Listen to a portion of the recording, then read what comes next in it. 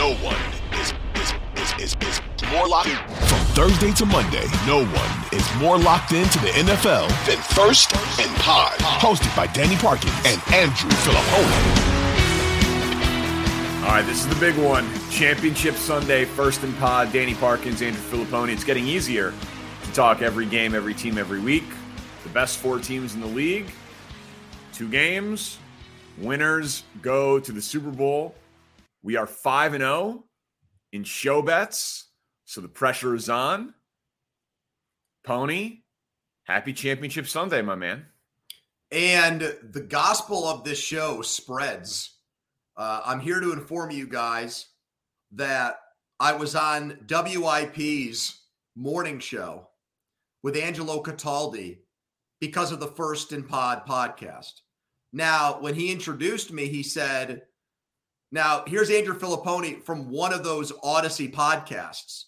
I'll take it. So he did not say First and Pod. Did you? I did not, because I was not on the air yet. You know that noise that it makes when you click over? Yeah, but how about they eventually put you on the air, right? They did, but he started right in on me.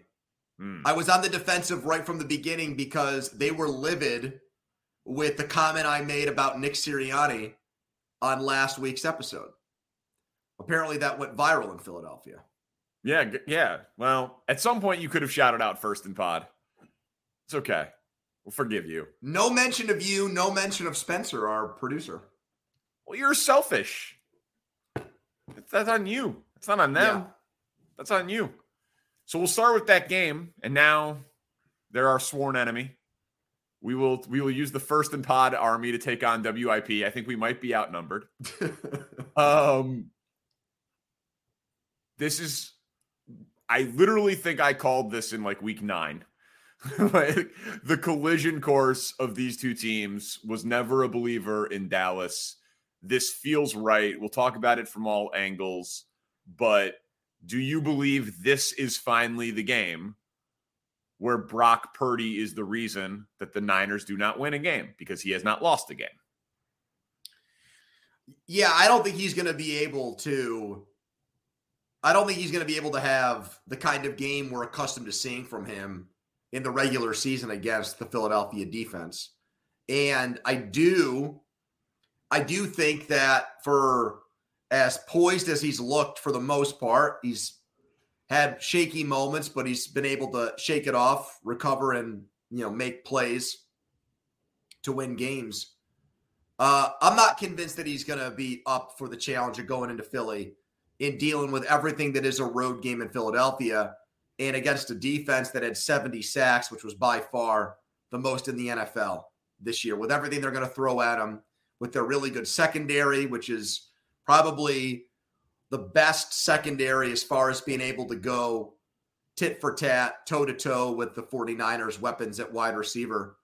So, yeah, I think the bubble bursts here this weekend for Purdy. I think he has a pretty pedestrian game. I think it's a lot like when Case Keenum went into Philadelphia the last time the Eagles went to the Super Bowl.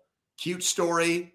Congratulations to the guy for holding it down and helping a team advance to this point. But no, I would be absolutely stunned. I'm wearing an Odyssey hoodie. I will do Sunday night show topless, shirtless, if Brock Purdy goes in there and wins this game. Oh, and we'll have to get that blur bar out like they do on Jerry Springer. I mean, I love that you're into bits and. Is that a show bet? Does that count as a show bet, or is that? Well, first of all, I mean, it's a 2.5 point spread. So the idea that you would be shocked is insane. If Purdy's the reason, yes, I would. Oh, wait, but you said if he goes in there and wins. Well, yeah, I actually like the same. I know you won't make the bet with us in unison and unity, but I like the same bet for this game as I did for the Eagles-Giants. I like an alt spread in this game of Eagles to win the game by double digits. Okay. I think they blow them out. Oh, wow. Yeah, we are apart. I've got Niners futures, and I don't I understand that, and I don't blame you for – you don't want to hedge here. You want to ride it out. It's a pretty good spot to hedge. It's basically even money. It's like if you were going to hedge, I could buy out of the bet pretty easily and just like free roll if I wanted to. Certainly if the Niners got up 7-0, I could get plus money on the Eagles, and it'd be like the ideal hedge spot. Yeah, but you're not Charles Schwab. You're Danny Parkins. You don't hedge in situations like this. That's correct. And it's not any sort of like crazy amount of money that I want to ride it at least into the Super Bowl. What evidence do we have that the Eagles are going to be able to move the ball against a good defense? Because they played Dallas, and that was a shootout. So that would suggest that they also gave up a ton in those types of games. And Dallas's defense is clearly not what San Francisco's is. Philly's defense is 16th in the NFL against the run. So Kyle Shanahan gets to go into Philadelphia. And yeah, Christian McCaffrey has the quad injury. And Debo's got a little ankle. And we'll see about Elijah Mitchell. But they all expect to play. But I am not convinced that Brock Purdy is going to need to throw the ball 30-plus times in order to win this game. He did not play particularly well last week. The score was 19-12, man. The Niners roster is incredible. And the Niners defense, number one in the NFL, is by far the best defense that Philly has seen this year. And I am just not at all convinced that Brock Purdy is going to need to win this game. So you think that Christian McCaffrey's calf injury is no big deal? I think, is it quad or calf? I thought it was quad. Well, the way he was lifting up his leg on the sideline and the big heating apparatus and device that he had around it, if they're saying quad, this is like one of those hockey injury things where they're trying to get us off the scent of the real injury, if that's how they've labeled it. Anytime you have to come out and say repeatedly, oh, no, there's an injury, but everything's okay, that sets off alarm bells for me, especially when we're talking about an oft-injured guy who has a history of fighting injuries, and he's going to try to play through it. I'm not suggesting here that McCaffrey isn't going to play. I just wonder at what capacity. You and me remember a game when you were still in Kansas City, and the Steelers beat the Chiefs in the AFC divisional round, and they rode Le'Veon Bell, and they tried to downplay his groin injury. And then like 10 plays into the championship game against the Patriots, he had to tap out, and then they got blown out. If McCaffrey doesn't play, or if Kyle Shanahan tries to take a page out of his dad's playbook when Terrell Davis had the migraines in the Super Bowl, and they just use him as a decoy, but the defense knows he's not a true threat, then I think you're talking about a different San Francisco offense.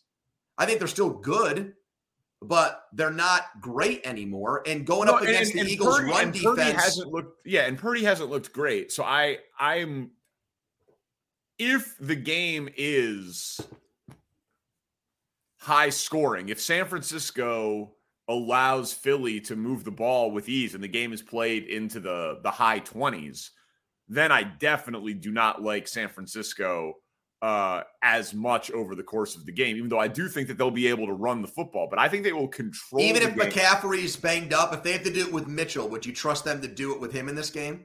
Yeah. Okay.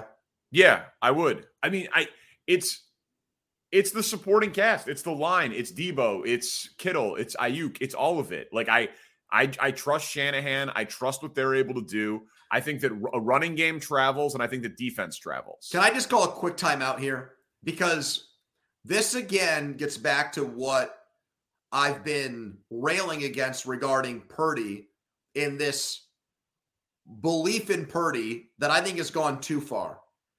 If Jimmy Garoppolo is the 49ers starting quarterback right now, I don't think you have the same amount of confidence in them. I think you feel like Jimmy might go in there and might turn the ball over a few times and shit his pants and cost them the game. I think Purdy, you might feel that way. Well, Purdy has 0 turnovers in the playoffs in 2 games. And then he is go talk to Sam Monson and Steve Palazzolo and those guys about turnover-worthy plays. And they have been there with him. He's gotten very lucky with the turnover stuff. Yep. And so that's what I don't get. Like, again, but I'm not making you've constructed a straw man. I'm not making the Niners will win because Brock Purdy is going to need to make the most plays. The reason I had talked about him as being you've tacitly said that you trust Purdy in these games more than you do Garoppolo. I think. I don't think if it was Garoppolo, I would want the game plan to be the same. Run the ball. Dude, they have a league average rush defense that has not needed to be tested because they have kicked the ever-loving crap out of the vast majority of teams they've played. So teams then abandon the run against Philly. If San Francisco goes in there and runs the ball and slows the game down and limits the number of possessions and plays with a lead, they have the best defense that Philly's seen all year, and they have an incredible rushing attack when it's right. And yes, if McCaffrey is not able to go and he missed Wednesday and Thursday of practice, obviously that changes the dynamic of it. But I think that